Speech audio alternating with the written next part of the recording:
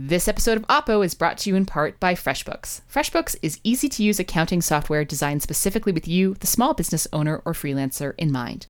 FreshBooks makes it easy to stay in the black without seeing red. It's genuinely easy to invoice, expense, and manage your books as a small business owner. For more information, go to freshbooks.com/Oppo. This episode of Oppo is brought to you in part by Audible. Audible has the best audiobook performances, the largest library, and the most exclusive content curated by and for Canadians. Start a 30-day trial and your first Audible book is free. Learn more at audible.ca/Canada. That's audible.ca/CANADA. From Canadaland, this is Oppo.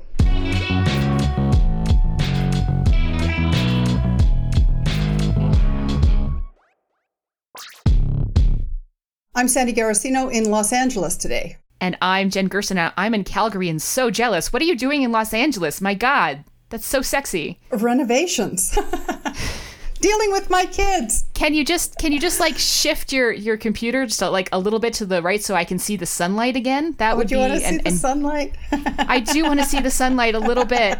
Show me a life. Show me a life. I'll show you. Oh, it's green. I can see green again. Oh my God. I'm dying.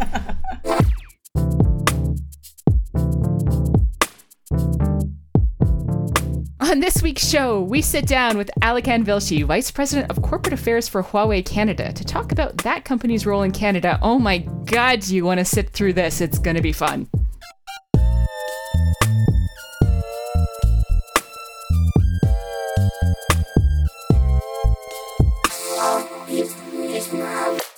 This episode of Oppo is brought to you by FreshBooks, the fantastically easy-to-use accounting software. You started a small business because you love what you do, so why don't you have time to actually do it? FreshBooks helps you focus on your craft by saving you time invoicing, expensing, and tracking your work. It's so easy to use with built-in automation to ensure you spend as little time as possible invoicing, expensing, and tracking time. You can get back to what actually matters to you, growing a business.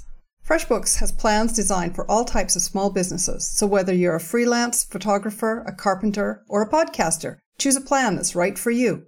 FreshBooks has everything you need to manage your books, invoices, expenses, time tracking, etc. One of the best features? Late fees and reminders. That means less awkward conversations and more forward planning. FreshBooks is a simple and intuitive tool for small business owners. But if you ever need a bit of help wrapping your head around something, they have an award-winning Toronto-based support team who are always happy to help. For more information, go to freshbooks.com/Oppo. So, Alekhan, let's start with, can you just give us your title and what you're doing now? So I'm the Vice President of Corporate Affairs of Huawei Technologies Canada. And how did you come to that particular role? Last year in February, Huawei was obviously in the news a lot in Canada. It's a global technology company with a range of issues in Canada. And, we connected with one another and they hired me. So you actually have a very interesting political background as well, which is kind of interesting as to why they would pick you for that role. Yeah. Look, I've worked in government. I've worked in politics. I've worked in the media. And I also worked at McKinsey, which is a management consulting company in their telecom practice. And so I think they saw that I had an interesting combination of skills and expertise. And, I think the fit was right. And just so that our audience knows, can you give us some specifics about some of the political actors you've worked for as well? Sure. So my background is largely been in conservative politics. So from 2007 until 2011, I worked for Jason Kenney, who's now Premier of Alberta, but back then he was a junior minister in the Harper government and then eventually Minister of Immigration. I also worked for John Baird when he was Minister of Environment, and then I worked for several years for Stephen Harper as one of his senior aides. So that's sort of my political background, and I've worked in sort of conservative politics federally and provincially since then. And then obviously I have a corporate background at McKinsey as well. So how do some of the conservative people you used to work for or work with feel about the fact that you're working for the Chinese now? Well, I mean, look, it's a global company that's founded and based in China. I think that, as I tell my conservative friends, it was under the Harper government when Huawei was first invited into Canada in 2008. And it was under the Harper government when Huawei landed its first 4G LTE contract. And it was, in fact, as far as I can tell, the only Minister of Industry to visit a Huawei facility was Tony Clement when he came to our Markham office. And so you're telling us that Huawei them. has Harper's seal of approval then? Is that your position here?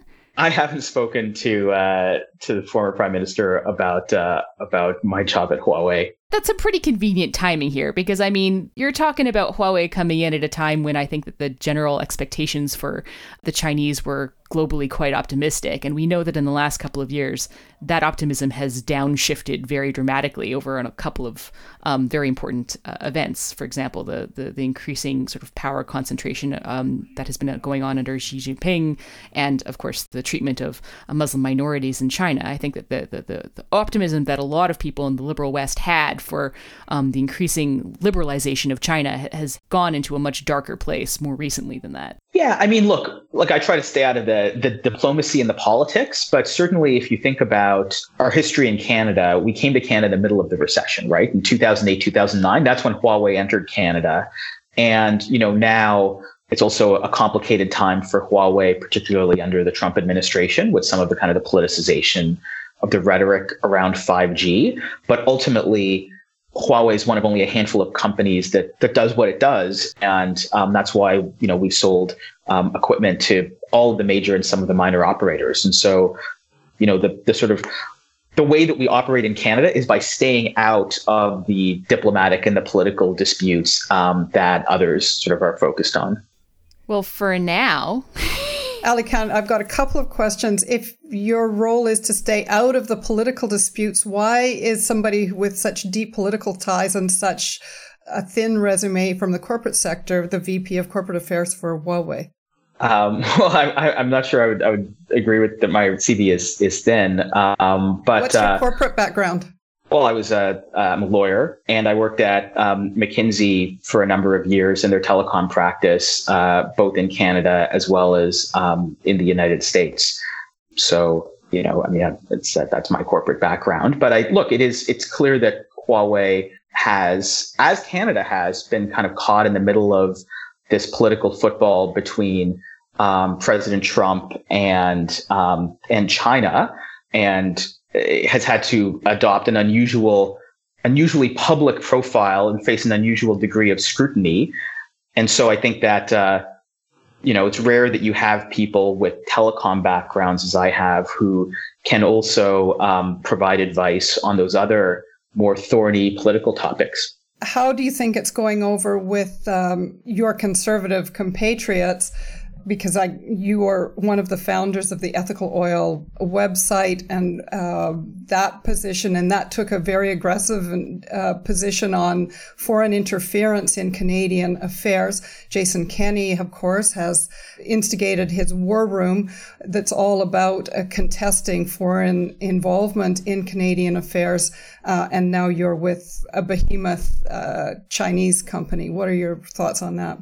I mean, I don't think that, kind of anathematizing companies that are founded abroad is the Canadian way. I mean, I think that, look, Huawei is incorporated, Huawei Canada is incorporated in Canada. Our executives in Canada, they're the ones through whom our operations in Canada are conducted. And I'm not sure there's really anyone who thinks that you can have a made in Canada solution to providing network equipment to telecom providers. I'm not aware of any company in Canada that actually offers that service. We used to have Nortel. Yeah, and not only that, but that's a little bit not quite right. Pretending that this just happens to be a company that happens to have been incorporated in China isn't quite accurate. This is a company with deep, deep ties to the Chinese state, as many major companies in China have. This isn't quite like just, some person in their garage in China founded a company that became Huawei. Well, in fact, that's actually almost exactly how Huawei was founded by Mr. Ren, very much tinkering away in his garage. But certainly since then, it's grown into a global behemoth. I think we operate in 170 or 180 countries around the world, including Canada, and we're one of the leading network equipment suppliers in Canada.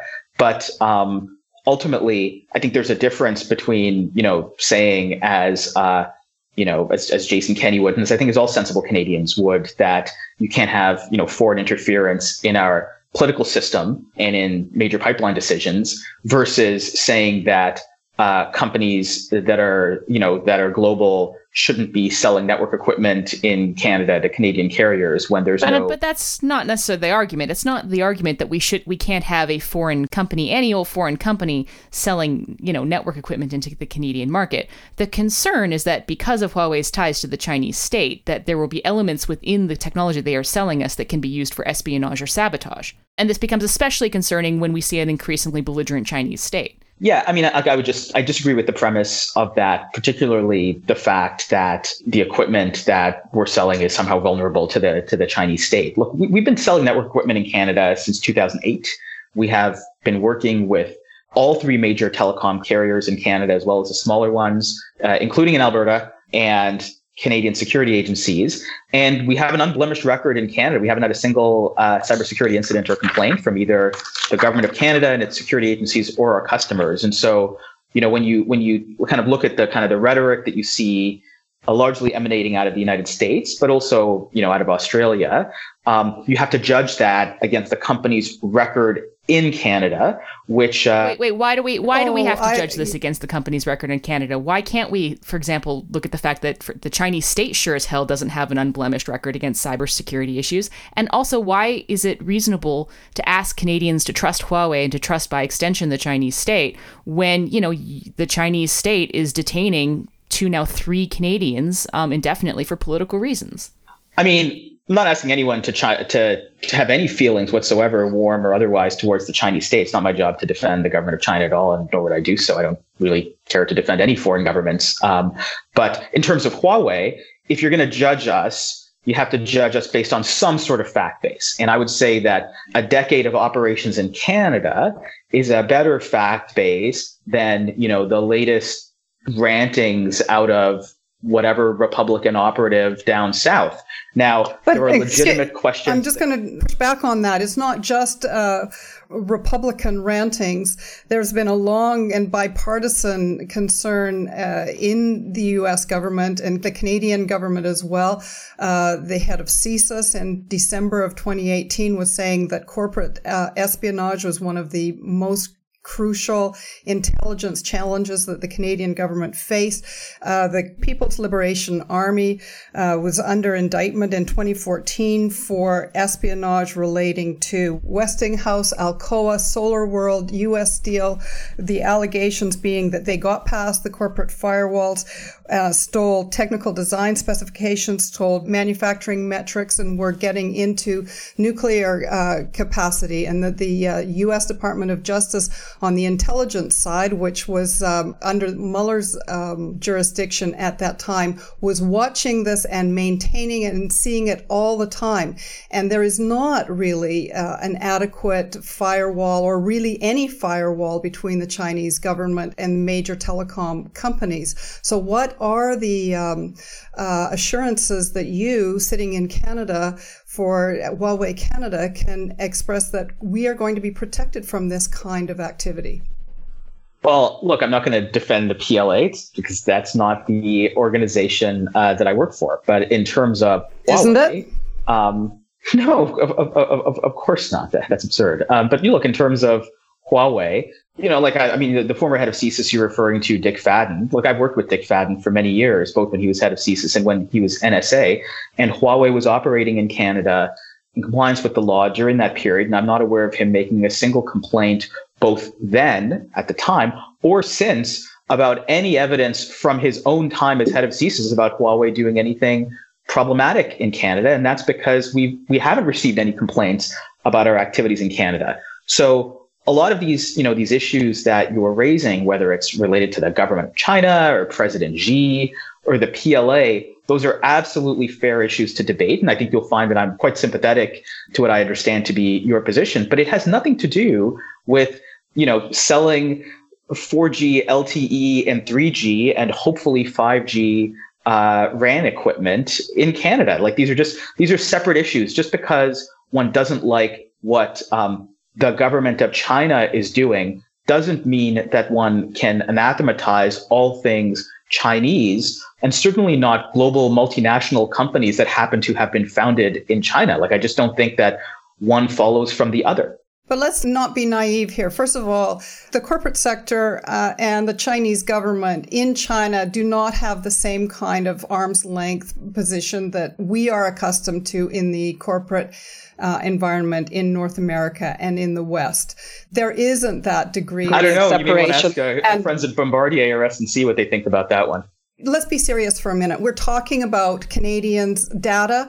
We're talking about information and privacy issues. We're talking about 5G, and we're talking about artificial intelligence. We've already seen the vulnerabilities in the Western environment in the U.S. with this new Clearview startup company, which has managed to scrape the identities of just about every photograph of every person on Facebook, Twitter, and everywhere. We are dealing with an assault on privacy of citizens that we've never seen before.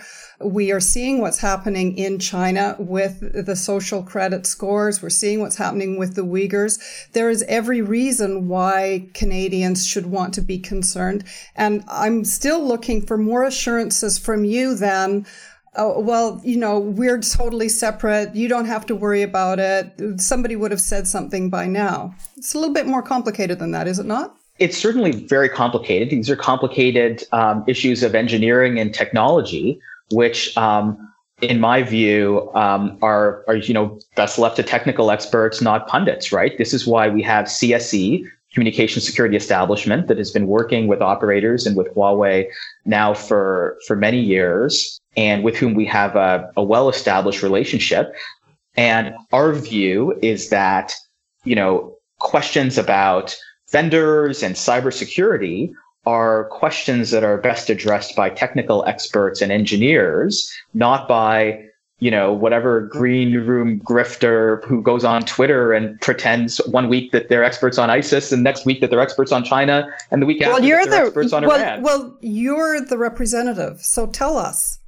Well, look, there's something I just want to bring up here, because you made an interesting point here about SNC and Bombardier. Of course, noting the fact that SNC has some very deep ties to the reigning liberal establishment. Both Sandy and I have been very critical about this in the past. Bombardier, I've been very critical about the funding of Bombardier and the sort of the weird culture of aviation. But I think there's a distinct difference here, is that if SNC or Bombardier were operating in another country and they had reason to suspect that the Canadian government was going to use these companies as a vehicle to harm that country, those countries would be entirely well within their rights to tell SNC and Bombardier to fuck right off. So please tell me why Huawei, a company that is deeply interconnected with the government of China, that is engaging in all of these practices that Sandy very eloquently pointed out, why in the world should Canadians trust Huawei?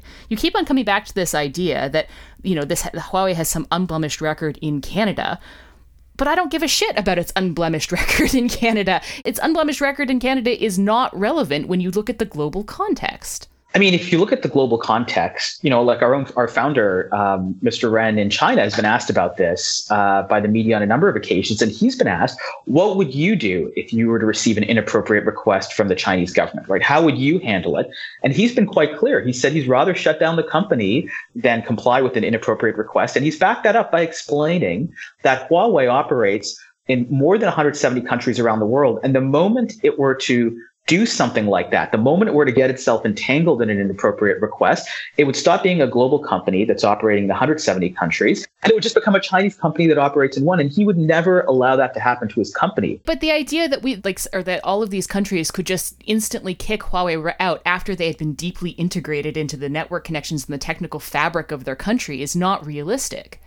That's the concern with letting Huawei come in and install 5G networks, because if it did turn out to that either the technical specifications were corrupt in some way, or that the Chinese government were to use that technology in ways that were inappropriate, there's very little that Canada could do about it. Once it's in the fabric of your network, it's not easy to just sort of say, okay, well, you're an enemy to our state, an enemy to our state's interests, so therefore we're just going to shut down the 5G network. I mean, I think that resiliency issues aren't company-specific issues. They're industry-specific issues, right? So the supply chains of Huawei, as well as our competitors, whether it's Nokia, whether it's Ericsson, they're global supply chains. Their R&D work reaches into China, as does their manufacturing, right? And so the same sort of concerns, right, that one might have about manufacturing Huawei gear in China applies equally to every other company that has employees in China manufacturing gear in China, like our competitors. And that's why the solutions that are pursued by operators and the solutions that are pursued by cybersecurity agencies tend not to be company specific. They tend to be industry wide. And at the heart of those solutions is to build in redundancies and competition between multiple equipment providers to create optionality. But the point is, that's the sort of the professional advice that comes from experts and engineers and technical experts, the level of sort of technical sophistication that's probably greater than what you find in the sort of, the debate on the Twitter and, who's a Chinese spy and who's not. And so, I think that our position at Huawei is that decisions on 5G should be made based on technology, trusting the technical experts, and not based on politics. That's sort of how we approach these debates. Okay, but what about the technical experts who have expressed concerns here in Canada?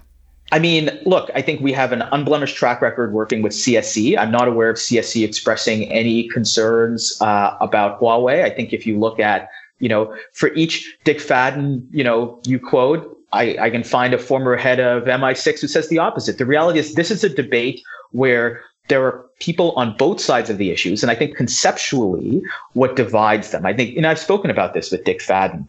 What makes his perspective different than our perspective is this. It's that we believe that these concerns, that these risks, that these criticisms have a technical engineering solution, and he doesn't, right? He fundamentally believes that Canada should limit its exposure to things Chinese because of the risks that are inherent in operating with Chinese companies. And I don't agree with that perspective, but I understand where he's coming from. And ultimately, the way we approach it is that we say that these concerns admit technical solutions, and we are happy to work with operators in the government to find those technical solutions on 5G, just like we have with 4G LTE. So this is interesting because I think there's two different paradigms here. You keep on insisting that there are technical solutions that would make this technology totally safe and impenetrable and all these sorts of things. And a lot of the people in the West are coming up and saying it's not a technical problem, it's a trust problem. Fundamentally, if we can't trust you to operate in a fair and reasonable way, as we would expect any other company to operate, and if we can't trust your technical experts, then there's no deal here. There's no way forward if the two states can't see eye to eye and fundamentally trust one another. And I don't think that China has given us a lot of reason to trust them. I think that I can only speak about the trust that Huawei tries to build. And we all know trust is difficult. We see in Alberta some of the challenges with trust and social license that the industry there has to deal with. I think you have this across the country. What we try to do to build trust is to be as transparent as possible. So this is why we bring media to our headquarters in China. We bring them, we have a standing invite to those who can't make it to China to come to our headquarters in Markham or anywhere else to introduce people to our technical experts and to our executives. We build a trust-based relationship with the government by working with their programs, and we're fully compliant with those. But ultimately, aside from being transparent and providing as much access as we can, what else can we do? Could you give up your IP to Canadian authorities the way that Western operators are expected to give up their IP to the Chinese government in order to operate there? I'm not going to defend the actions of the government of China because that's not what we do. But I'm just going to ask you, you're saying that you're fully transparent. Would you give up your IP to Canadian authorities? We have said we're willing to meet any test or any burden or any requirement that is imposed on us by the government of Canada, as we have in the past. So in terms of specifics related to our code or what have you, there's a program in place called the Security Review Program, and we're fully compliant with that program. And as they work to develop the rules for 5G, we've said that we want to be part of the 5G solution in Canada, and we're prepared to meet any test and any burden that the government may wish to impose on us. And, we've been consistent on that. And look, in terms of 5G, our founder has said that he's even been willing to license our 5G technology to U.S. providers if there were a willing buyer. So, these are. So the answer to that question is yes. It's yes. Yes. If it's a request from the government of Canada, we're happy to meet that burden because we want to provide equipment in Canada. This episode of Oppo is brought to you in part by HelloFresh, Canada's most recommended meal kit. Try new recipes, learn new cooking techniques, and enjoy new tastes every week with HelloFresh's ever-changing menu. There's something for everyone with world cuisines, vegetarian recipes, beyond meat options, seasonal favorites, and 20-minute meals. HelloFresh's culinary team creates delicious recipes with customer feedback in mind, reading every comment before they work their magic in the kitchen to create new recipes or bring back your favorites.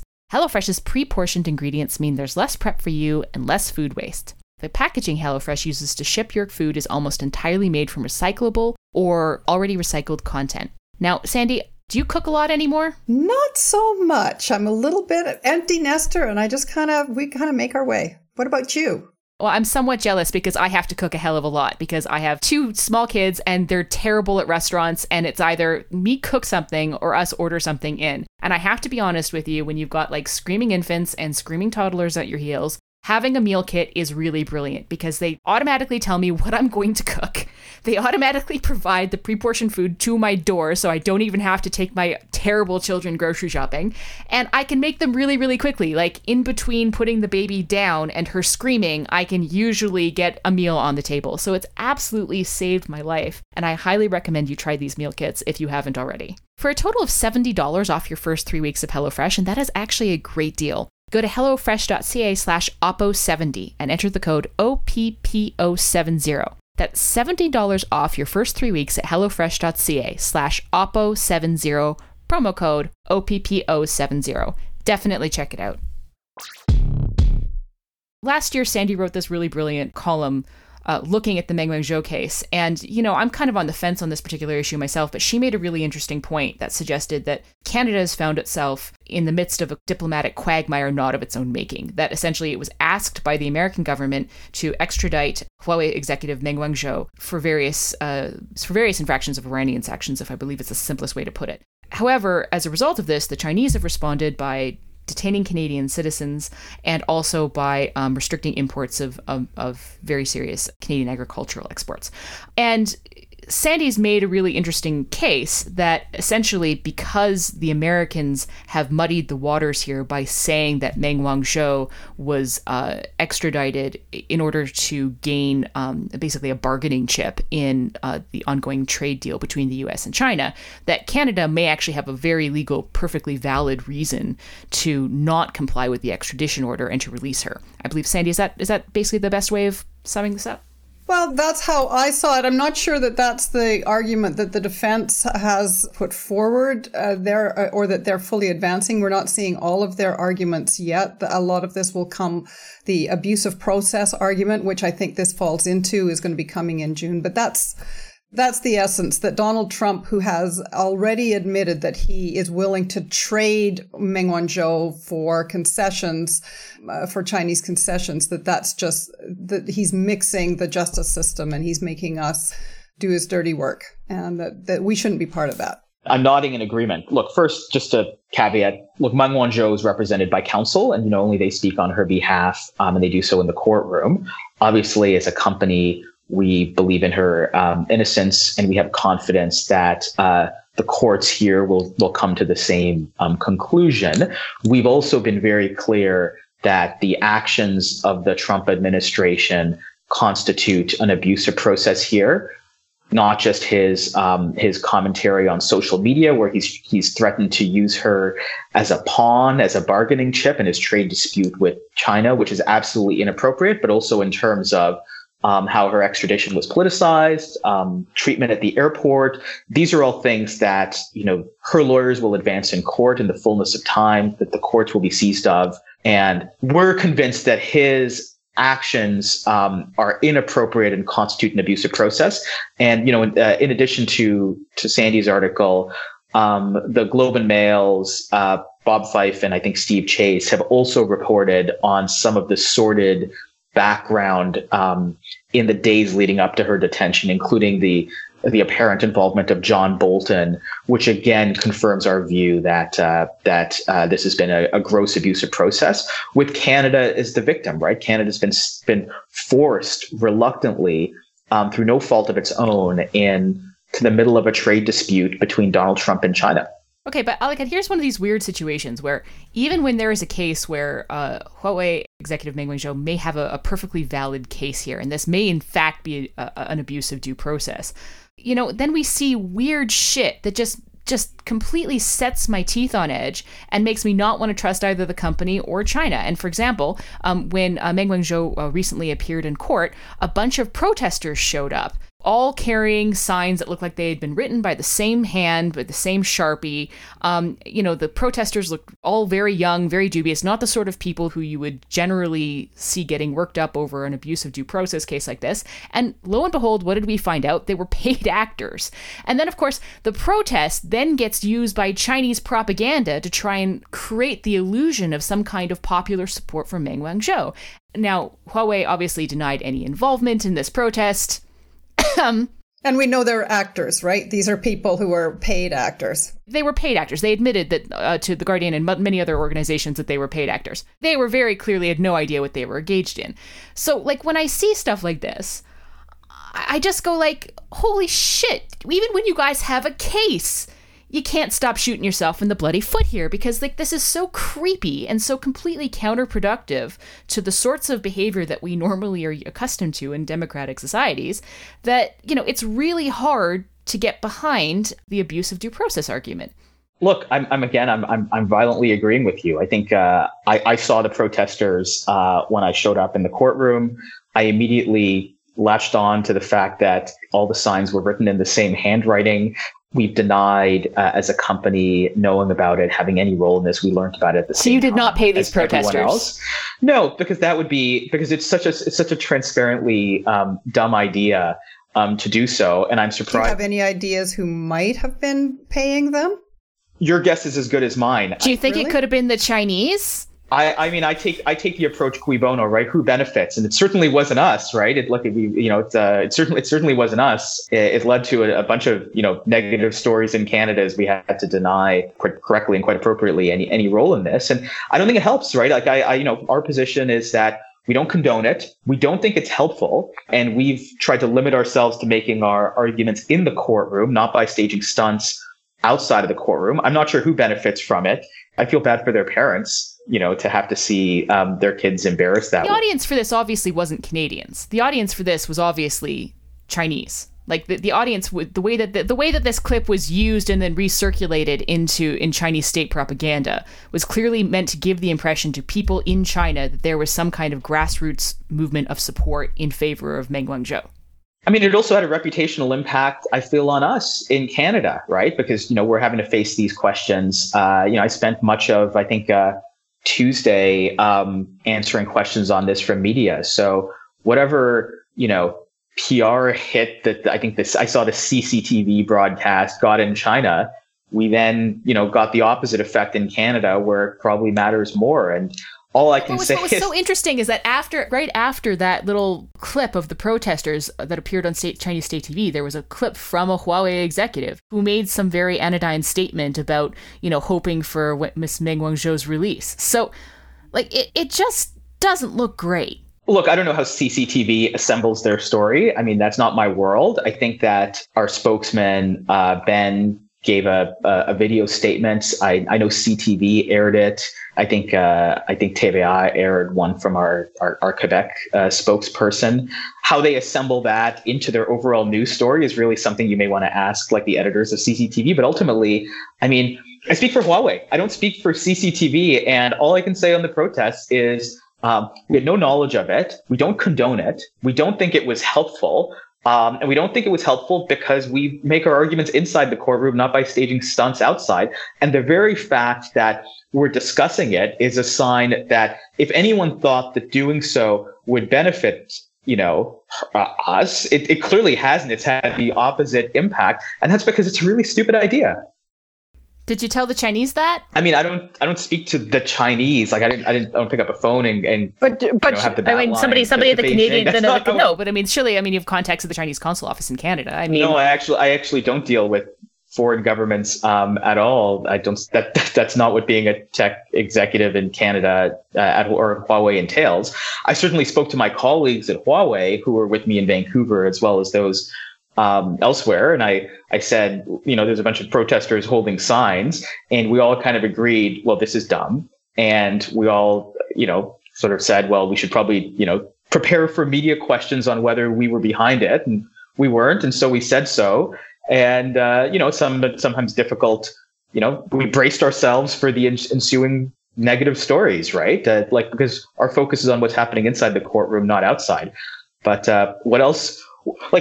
I find that a lot of these discussions get diverted by the fact that people see something bad happening in China, and then they're looking for someone to blame who is Chinese, right? And look, Huawei is a company that's founded in China that operates here, but that doesn't mean that we have to answer for everything that people dislike about what's happening half a world away. Like, what's next? Asking me about coronavirus and whether I was behind that? Is it not the case that that Huawei accepted some up to $75 billion worth of assistance between subsidies and loans and lines of credit from the Chinese government, as reported by the Wall Street Journal? I'm familiar with that story. I think that every single tech company, including every single network equipment provider, gets some range of support from governments. I know in Canada, Ericsson just got some sort of support from the government of Canada. It's not unusual for governments to invest in sectors of the economy that it wants to encourage. Huawei has sought and received support in the past from Canadian governments, provincial governments, to grow here. And that's just not unusual in this sector or this industry. And I hate to bring it back to Bombardier or SNC, but the same thing happens with them, just as it happens to in the US with support for defense companies. Like, this happens around the world. Would you not say that $75 billion is a little bit more than the average level of subsidy? And to the extent that your CEO says, well, if the Chinese government asked me to do something that I didn't agree with ethically, I would just shut the company down. How free is he really to do that in China, do you think? I mean, look, he's received legal advice, in fact, from Clifford Chance, which is a British law firm, a very prominent British law firm, one of the biggest in the world, about that very question, right? About the compliance obligations of Huawei under these Chinese laws. And they've said that you would have a valid legal basis to decline to follow them. And he said he would. But fundamentally, we have to also understand that the equipment that we sell in Canada is reviewed not just by our customers in Canada, but also by our cybersecurity agencies for precisely these sorts of vulnerabilities. And they don't get installed in the network of operators until after they've undergone that review. And there's no sort of remote access that Huawei has once they're installed, right? They're the operator's property in the same way as if you go into a Rogers store and you buy a Huawei P30 Pro, it's not Huawei's anymore. It's your phone at that point. Like, conceptually, it's the same.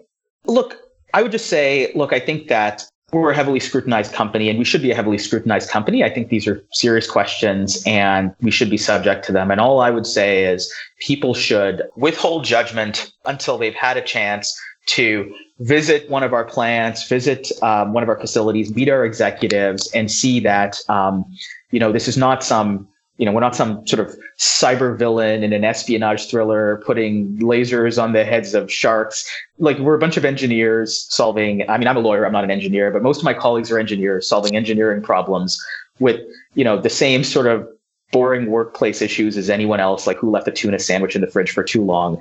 And I think that the demystification of Huawei will make people realize that it's just a bunch of boring engineers, tinkering away in their labs.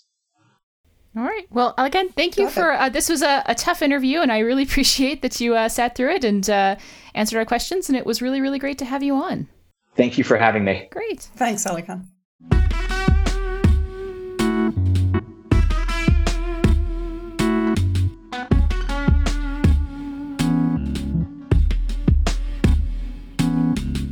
Well, that's it for Oppo this week. We will be back in 2 weeks. Get in touch at oppo@canadalandshow.com or find us on Twitter at OppoCast. This episode was produced by David Crosby. Our managing editor is Kevin Sexton. Theme music by Nathan Burley.